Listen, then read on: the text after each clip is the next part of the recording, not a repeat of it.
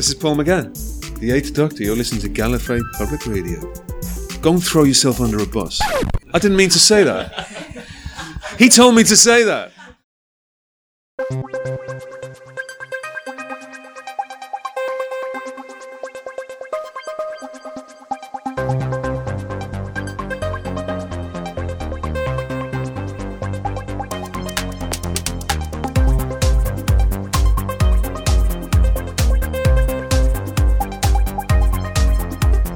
This is Gallifrey Public Radio, a weekly podcast dedicated to positive enjoyment of Doctor Who.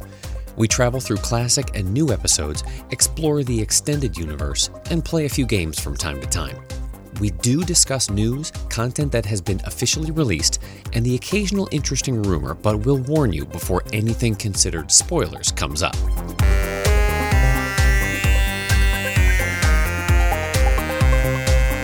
Welcome to episode 490 of Gallifrey Public Radio, where being a companion is risky, but around here, just being friends with the Doctor can land you in the crosshairs. I'm Keir. I'm Haley. I'm Jay. And I'm Julie. This week, March brackets mean our Tournament of Time competition is back, and it's the semifinals for the Friends of the Doctor.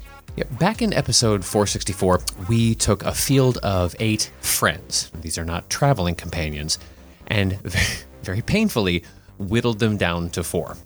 We used criteria that had to do with each character's appeal, impact on the series overall, and one really tough question. That being the decision of which one of these 2 individuals the Doctor would risk everything to rescue if only one could in fact be saved. Yeah, it's an unfair thing to make you choose, but we subjected ourselves to it too. And now it's time to do it again to see who advances in the semifinals.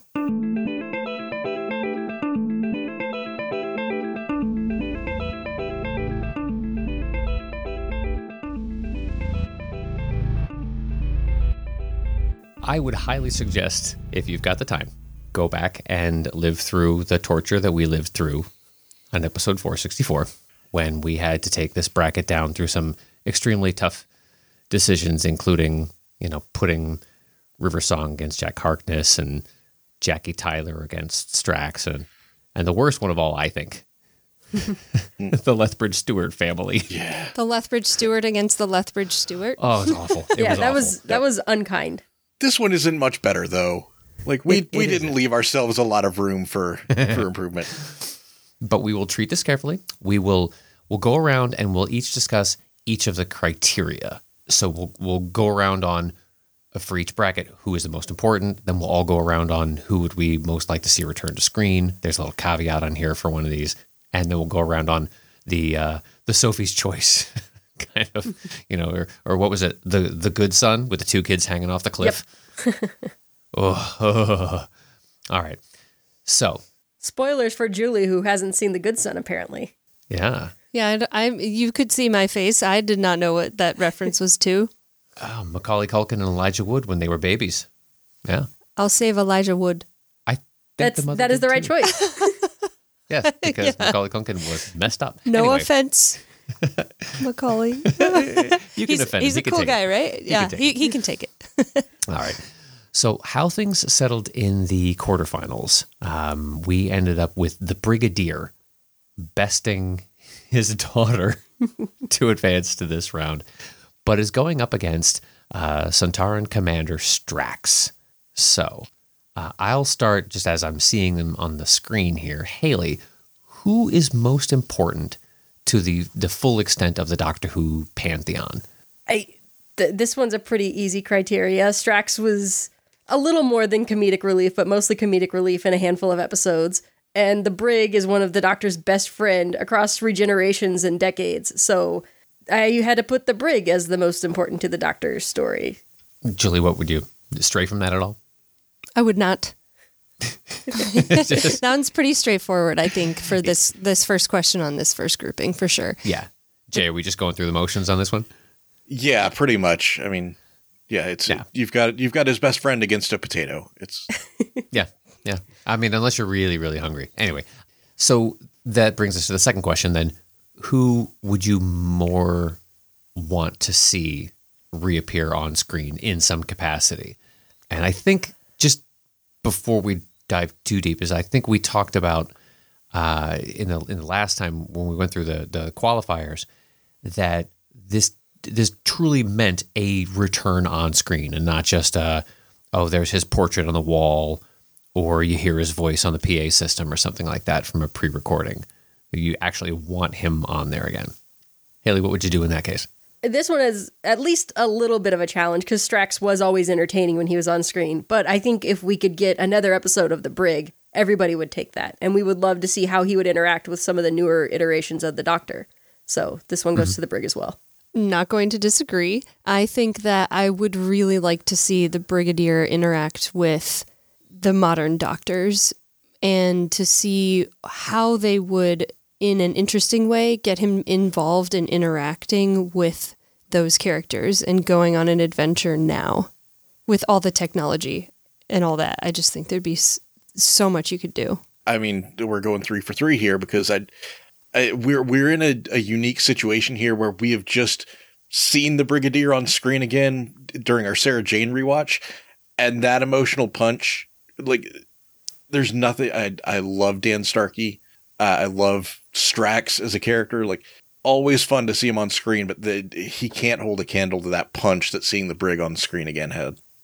I also, when I tried to think this through, I went through an interesting little thought exercise where, since this is completely hypothetical and obviously could never be done tastefully, you wouldn't want, a reenactment or some sort of a portrayal of the Brig if you couldn't have Nicholas Courtney. Would you then, since this is for the sake of hypothesis, would you want a young Brig who suddenly steps out of, a rift or something and is interacting in his youth? Or would you want something that is more contemporary? You'd want like the Sarah Jane recurrence of Brigadier in retirement, working on his memoirs, kind of a, I'm still not saying that. Long answer short, it's I'm sorry, Strax, but it's not going to happen. Yeah. But now, even within that, the subset, which Brig? I think seeing a younger actor take on a younger version of the Brig would probably be more palatable than seeing somebody try and play the Brig at the end of his life. See them try and Star Wars CGI the Brig back into something. Yeah, it would have to be the right actor, and they would have to nail the character for me to accept it. But I think that if they did and they gave it the right level of respect, yeah, that could be an acceptable alternative. Well, we got within striking distance when Mark Gatiss played his father. Mm-hmm. Mm-hmm. I don't know. Maybe it wouldn't be beyond the pale to have somebody playing a very young, like maybe pre-unit Alistair. Mm-hmm. Before he's the Brigadier, his training scenarios and how he's getting into Corporal Lethbridge Stewart. Yeah. But yeah, so, okay. Well, I guess that pretty much sums it up. We've overbaked the potato and you can stick a fork in Strax. He had a good run for it. I feel like this is just a really tough one to overcome. Yeah.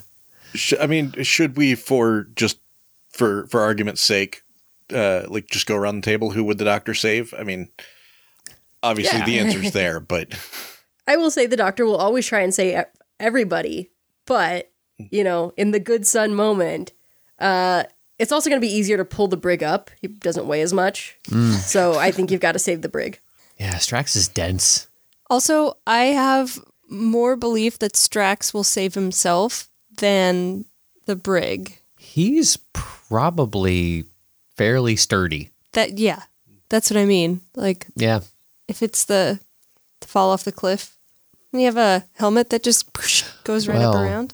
But then, to dig a knife into my own heart here, who weighs more, Strax in full Centauran battle armor or the Cyber Brig, who's still out in orbit right now? I think Strax is probably still heavier. Could be. Probably. Could be. He's more dense. Potatoes are very dense. They are very dense. Well, the second bracket is not good. And I think it's going to be a little bit of a harder decision across the board because that puts Wilfred Mott against Professor River Song. Yeah. So where do we want to begin with this? The most important to the full extent of the Doctor Who stories. So obviously we'll bracket this to the modern era of Doctor Who. Who do you think is the more important character? I, for this one, am going to go with River Song because she's the wife of the Doctor, and you see her throughout time. She's going backwards, but she plays a very important role for numerous Doctors and grounds him and them in certain moments that really makes it gives you that full circle from the beginning of her life through the end of her life. She is just a part of it. Her entire life means something to the Doctor and vice versa. And you don't get that deep emotional connection from the 12th Doctor if you don't have all of that history that goes into it. So I think hands down River Song for that first one. Okay. It hurts to say, but I have to agree that I feel like when you look at the entirety of the story, River Song plays a more important part. Like, not to diminish Wilf's part in it, but it was a brief moment where River kind of spans a lot of different things and a lot of universe altering things. I think that she is more integral to the entire story of the Doctor. Yeah, I have to agree with everything that Jay and Julie said. River is way more important to the run of the Doctor than Wilf, particularly in the bracketing multiple iterations of the modern Doctors too. Whereas Wilf sort of had touch points in, but that's all right. So here's where it gets a little bit difficult because of what we're in knowledge of what is in the works. So who is more desirable to see in a return to screen? Even without what's in the works, I would want to see more of Wilf. We got a lot of River Song. She's done her story, and I want to know more about young Wilf. Where did Wilf come from? Why is Wilf looking up at the sky? What has influenced his life that he thinks it's aliens? I want to know those things. And also how his family has become so integral into the Doctor's life. I want to see how that has an impact on him directly. A day in the life of Wilf.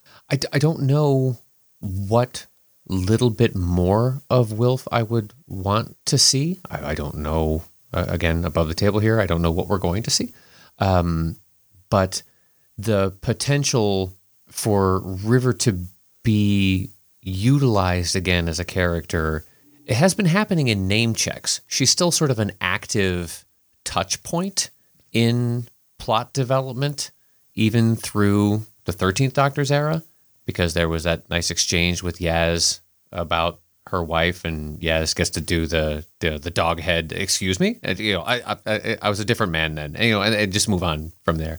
But to have one or the other return to get something new from them, I don't know which would be more rewarding outside of their importance. Like the previous question was trying to pose.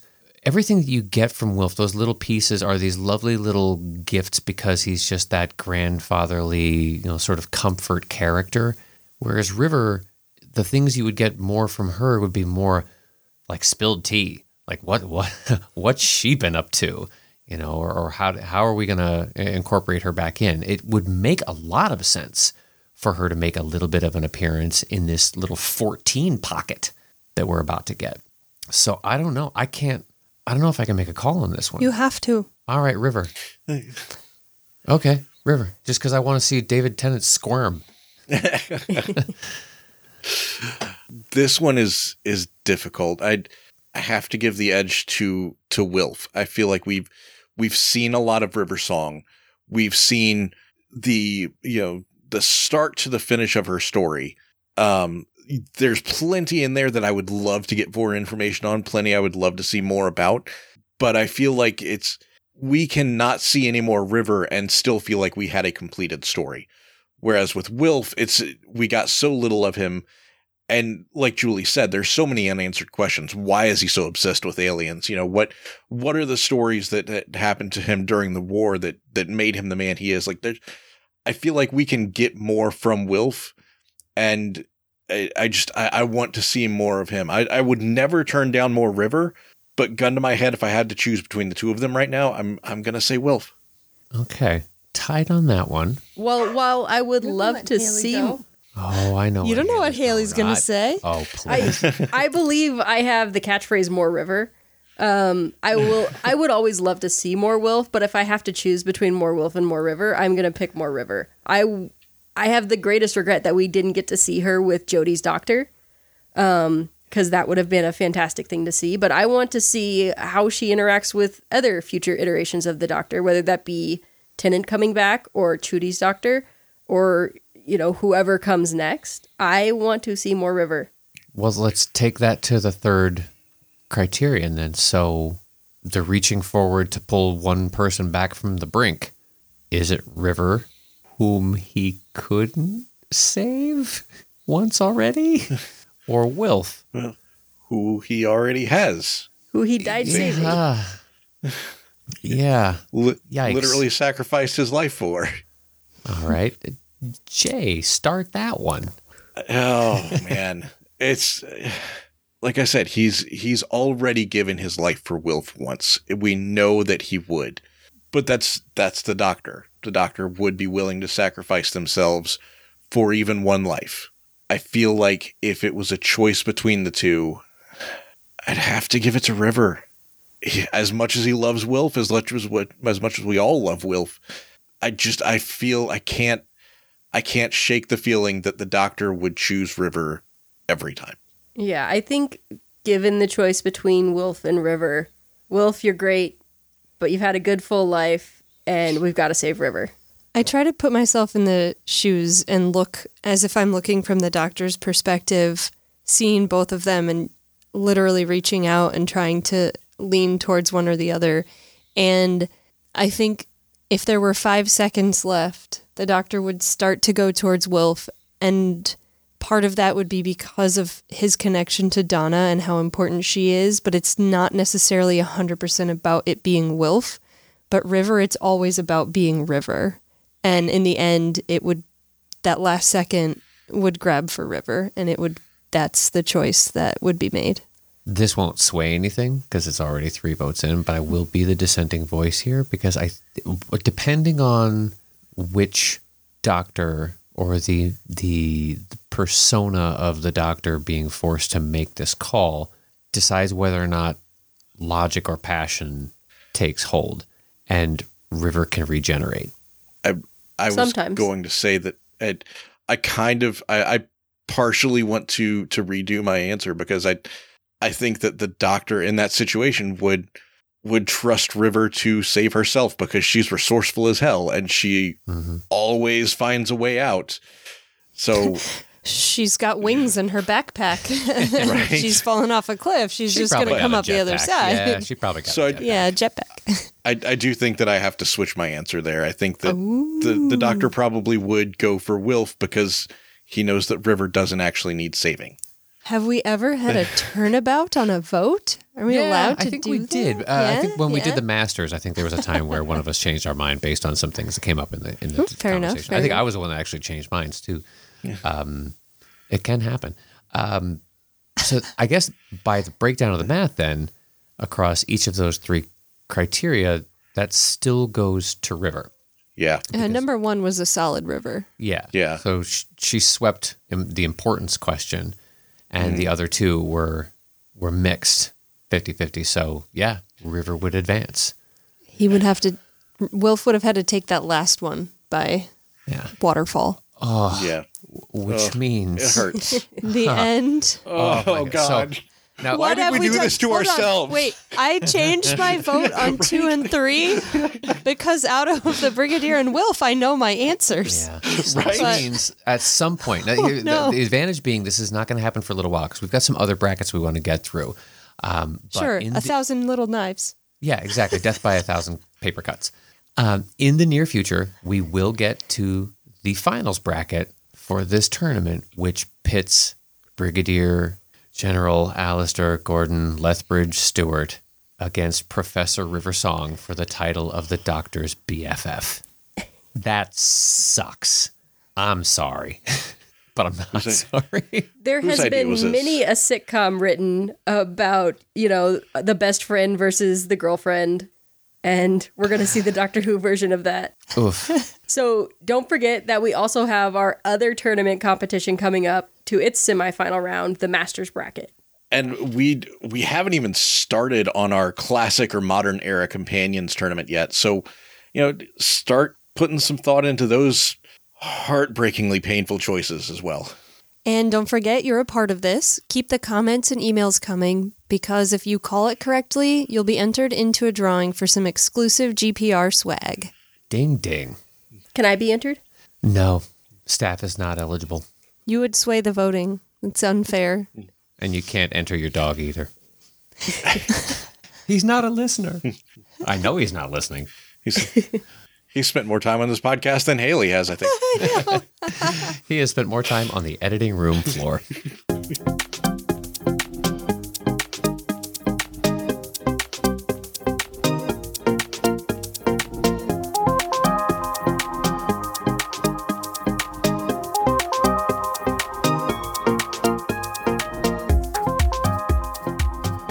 Remember how we always try to preface the tabloid articles with big grains of salt, and we want to warn you that we're going to be talking about rumors, unfounded, unconfirmed. This is one of those, but because of the fact that it connects so well to a lot of our recent conversations, both about the Whoniverse through Disney Plus kind of will we see spinoffs again thing to this conversation about wanting to see Companion or Friends of the Doctor on screen again. It just seems like we might have actually asked for this exact thing many times, but we don't quite have the final green light yet. What's going on here, Jay? So the article came out that there has been all right, we'll just say that it is a rumor. We have not found any confirmation yet, but there's the possibility of a Unit spinoff starring Gemma Redgrave as Kate Stewart. Well established in the role, beloved enough to show up in comics, Big Finish audio, bring her back for the most recent special in all her glory, and actually through the Flux as well, right? That was minimal to some of that. So is one of those handful of characters that is starting to really transcend multiple eras and showrunners. So got the star power, got the fan appeal. What does that TV series look like, though? If you're going to do a spinoff, what does the Unit weekly look like? I think we talked about whether or not it would be kind of a Torchwoody thing. When the Doctor's not there, who's cleaning up the mess? I was always wondering whether it would be what my original thought for what, within the MCU, what Agents of S.H.I.E.L.D. was going to be. Having to deal with the aftermath of, massive showdowns that tore half the city apart. And there's ancillary problems that have to be handled by someone other than your frontline heroes. But I don't know. I think that is probably the safest option. It makes the most sense to have a show like that, which is like, this is their job. This is what Unit is meant to do. So if the Doctor doesn't show up, they just handle the situation. So I think that's probably the most likely, is that it's just, this is what Doctor Who looks like without the Doctor. One thing I want to see, if that does happen regularly, just because of what happened in the most recent, is regularly finding new places to operate out of because of destroyed buildings, this wall got knocked over, redecorating. I just want to see Kate just knocking the decoration in a short form out of the park. The end of every episode is her doing lease negotiations for new space. I'd be okay with that very much. That's what the show is basically just like the House Hunters kind of thing. It's just Unit going and finding new headquarters every week. One of the series regulars is their real estate agent. Yes. Who is a very kind alien from somewhere that can read, I don't know, something about either the buildings or the people. But it would make it so much different than Torchwood, which always has a home base. Yeah. So you'd have that to keep it a little bit different, fresh. Join us next week on Unit Headquarters Flippers. Yeah. We fix it up and trash it. Move on to another one. Well, one thing that we absolutely will not get, at least for the foreseeable future, we'll see how the money starts to roll back in again if the marketing arm can actually make this a really, really viable global commodity again, is that we've thought about whether or not we'd see something in our spinoffs conversation about 6 episodes ago. We were talking about whether we would get something for the kids. That was one of my biggest hopes, was that we would get something that would be targeting the youth. So that's a bummer, but I totally understand. The money is tough to... You have to sell it to the parents before you can sell it to the kids. But based on reading this specific quote and talking about maintaining the quality with spinoffs, and that unfortunately there's not a children one happening now, that makes me feel like he's almost confirming that there is a spinoff happening that is not targeting children, which gives credence to the story we just did about a unit spinoff. Right. So that's all kind of related. It seems to be based on last few little conversations, both with Radio Times and for Doctor Who Magazine. This last issue of Doctor Who Magazine was all about Sarah Jane adventures, like the entire cover to cover. The entire thing was, interviews with the past cast and going through all of the episode arcs and really diving deep. It's a fascinating read, but it just brings to mind again the fact that the primary marketing arm of the show right now is still keenly aware of the power that series had and hitting that demographic. So yeah, just as you're saying, Haley, if it's something where keep that idea on the back burner, but don't shut that burner off, because it's a matter of, and then to Julie's point about you earn the cash up front, and then you can start taking I don't want to call them risks or chances, but you start earning yourself the elbow room within the line items on the budget to be able to say, all right, we're going to float a 6-episode series. It's going to be, straight to streaming or something. Or maybe they do something that's streaming only and it doesn't actually get broadcast on the BBC, so it doesn't have to go through that same exact licensure hurdles. I don't know. It's kind of new ground each time they pen one of these contracts. But yeah, I don't think you can overlook that farm team of new viewers for long and still want to see the show survive another 30, 40, 60 years. You've got to constantly be cultivating a new audience in ways that they can understand and grasp the show. And if Davies is saying, like he was saying something about the one of the episodes that they've been filming in the most recent block is some of the greatest work he's ever done, and he's so excited about it, and it's going to be tumultuous and earth-shattering and all these things. That's great. That means that the plot is potentially going to be something very dense and something that you really have to sink your teeth into, and kids might not be able to get the fullest extent out of that, especially if it's an emotional turmoil. You don't necessarily want your kids to be delving into the depths of that. So yeah, the need for that niche is always going to be out there, I think. CBBS, step it up. There is actually a connection to from that to what just happened this morning as we're recording here, and that has to do with this doomsday multi-platform attempt that they're going to be rolling out between now and November. From the most positive spin on it, I think it's really interesting because it spans multi-platforms. You're going to get a little bit of book, a little bit of comics, video games, audio as well. Mm-hmm. I think Big Finish is jumping in there. So from a we want more content perspective, I think it's a really positive thing. Yeah, it has a potential to be. The premise is super straightforward. Yeah, you have the world's or the universe's deadliest assassin has 24 hours to live, and the only way that they have any option is to find the doctor. So they're bouncing all over the universe trying to find the doctor. So, it's a fairly straightforward premise. It's something that we can put into words, which the previous outing with the Time Lord Victorious, we couldn't really do that with, because even to this day, I'm still not 100% sure.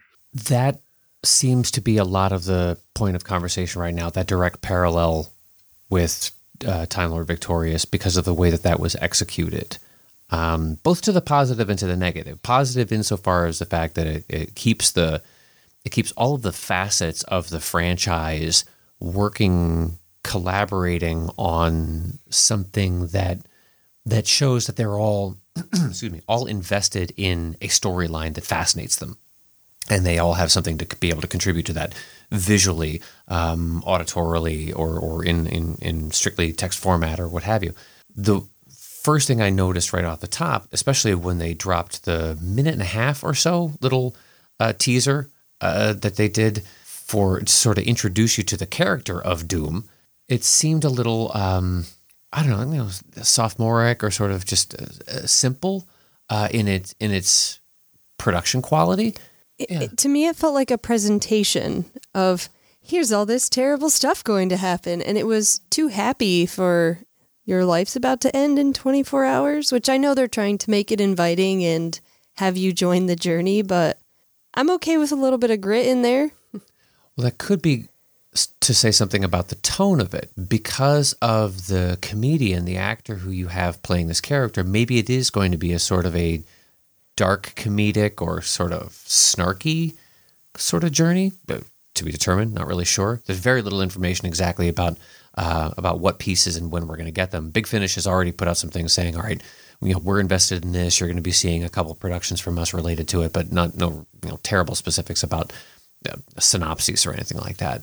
But we put it out to listeners this morning on this and heard from a few of you about, in some cases, concerns over that production quality, and in some cases, some sort of justification of why it might look the way it is and why this is something that's being rolled out in the way that it is, where you just get, here's the premise, boop, right up front, super simple to understand. It takes only about 10 words to say so, and wait for the rest. And from Kevin Bernard, who's been on the show with us, and says that it might have something to do with sort of the tonality being established for the content to come.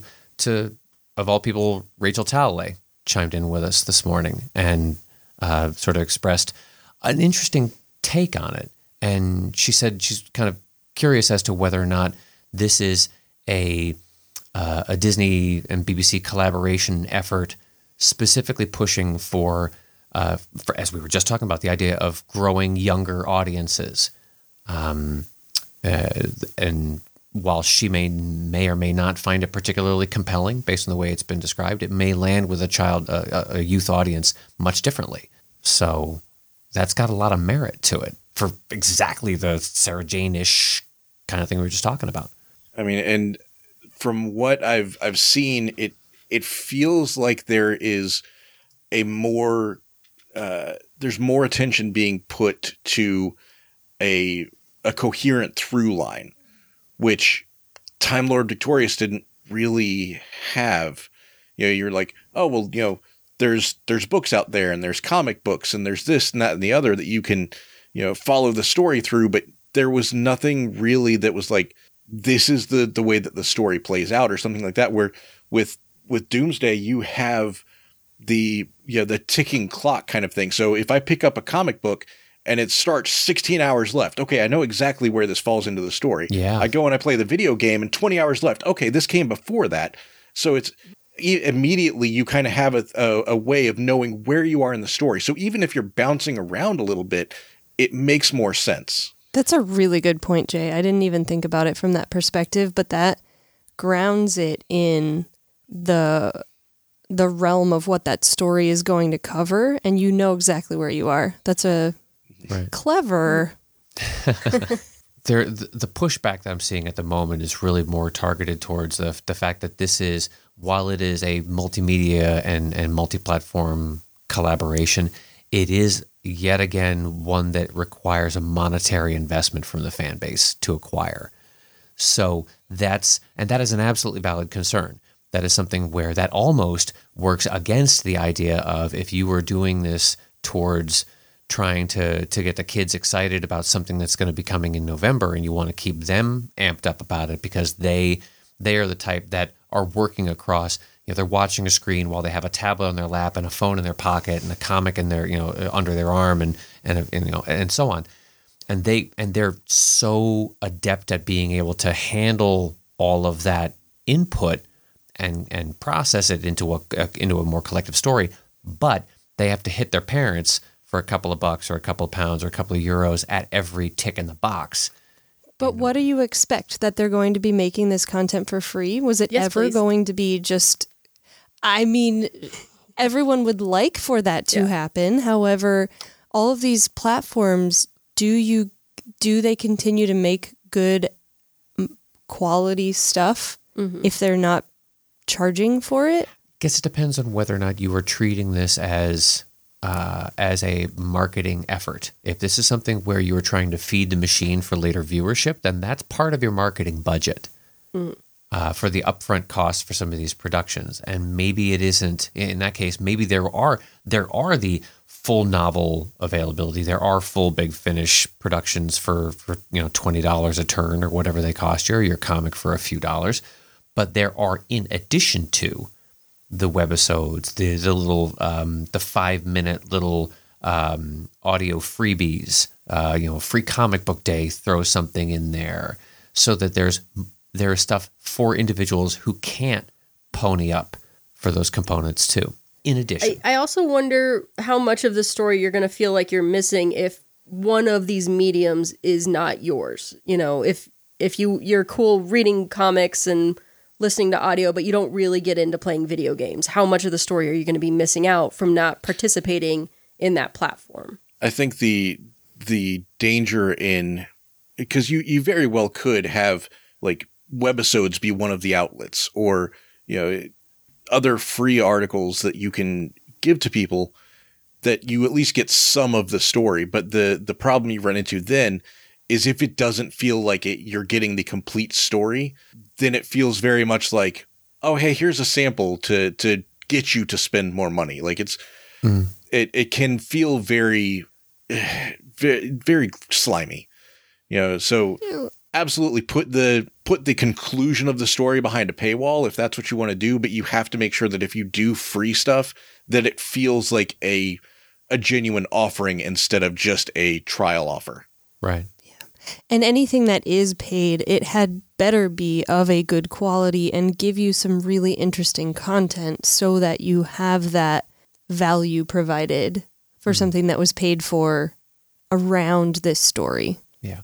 We've had listeners who have chimed in with us that have tried to Lee Calton tweeted us and said that they had gone through and tried to do the full Time Lord Victorious run and tried to grab all the content they could. And when they found out at some point really late in the game that they had missed a piece, that was kind of a matter of, oh, okay, now I got to go grab that too and sort of fit it back into what I had already processed from all.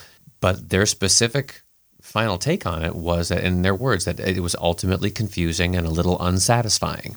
If you have these little pieces for this Doomsday thing, which in my mind I keep taking myself back to Doomsday and like Doomsday, like Billy Piper. They've attended Doomsday. They should have worked on something else for the name. This is going to throw me off.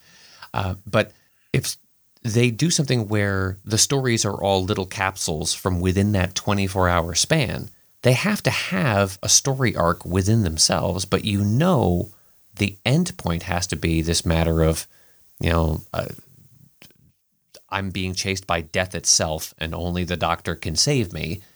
And that's your culminating event. What is the consequence, and what are the stakes of all these things that happen in the stories prior? I can't wait to see what they do with that. But that's, from a writing perspective, that's really freaking difficult. True. It's a multi-platform writer's room. You're going to get different takes, I think, on a similar story, and who's coordinating all of that. And I think that some of it is going to work, and it's very likely that you're going to have some that don't. But as long as the overall is in net positive, then hopefully, they can continue to refine this process. Because I like the idea. I like hey, we're telling a story, pick your medium and you can have part of it. If you want the whole thing and can go I like this idea. I like that it is something that extends past watch the newest episode of Doctor Who and that's all you get. So if they can continue to refine it and turn it into something that they do well, I'm all for it. Mm-hmm. Yep. I will give props, though, for one more entry, because Taylor nailed this, and I call it the Martian effect or the life on Mars effect. And that he had noticed that, assuming that wherever Doom is on a 24-hour world clock, instead of saying, oh, we should have called this like 16 or 41 or something like that. Because, yeah, what if it's a Martian day? Because everything is Earth-centric. Oh, man. Yeah, specifically Britain-centric, so... But what if you're on a base 6 numbering system? Then your day just got a whole lot shorter, and this is going to be a lot less content. That explains Arizona time zones. Well, I think we've just learned maybe that Gallifrey is on a 24-hour time clock. What a coinky dink. No, Death is on a 24-hour time clock. That's what it is. Oh, okay. Yes. I think Well- Terry Pratchett established that. I think that's been... I was just about to say that. Well, you know.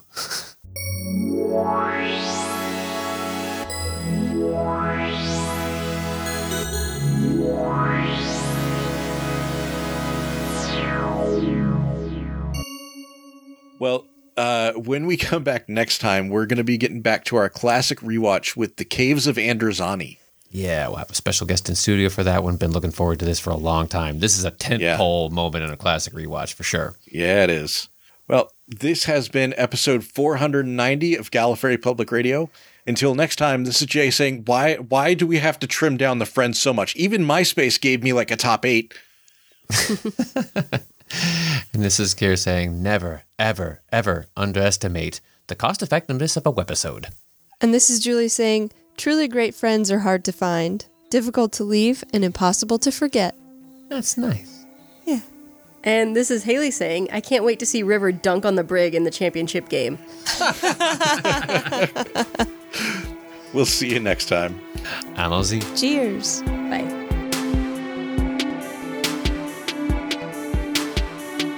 Thanks for joining us for another episode of Gallifrey Public Radio. Want to keep the conversation going? You can find us on Twitter, Facebook, Instagram, and YouTube, or just send us a good old-fashioned email to feedback@gallifreypublicradio.com. You can also give us a phone call at 754-225-5477. That's 754-CALL-GPR, and you may hear your voice on a future episode of the show. Everything's got to end sometime, otherwise nothing would ever get started. Join us next week for a brand new episode.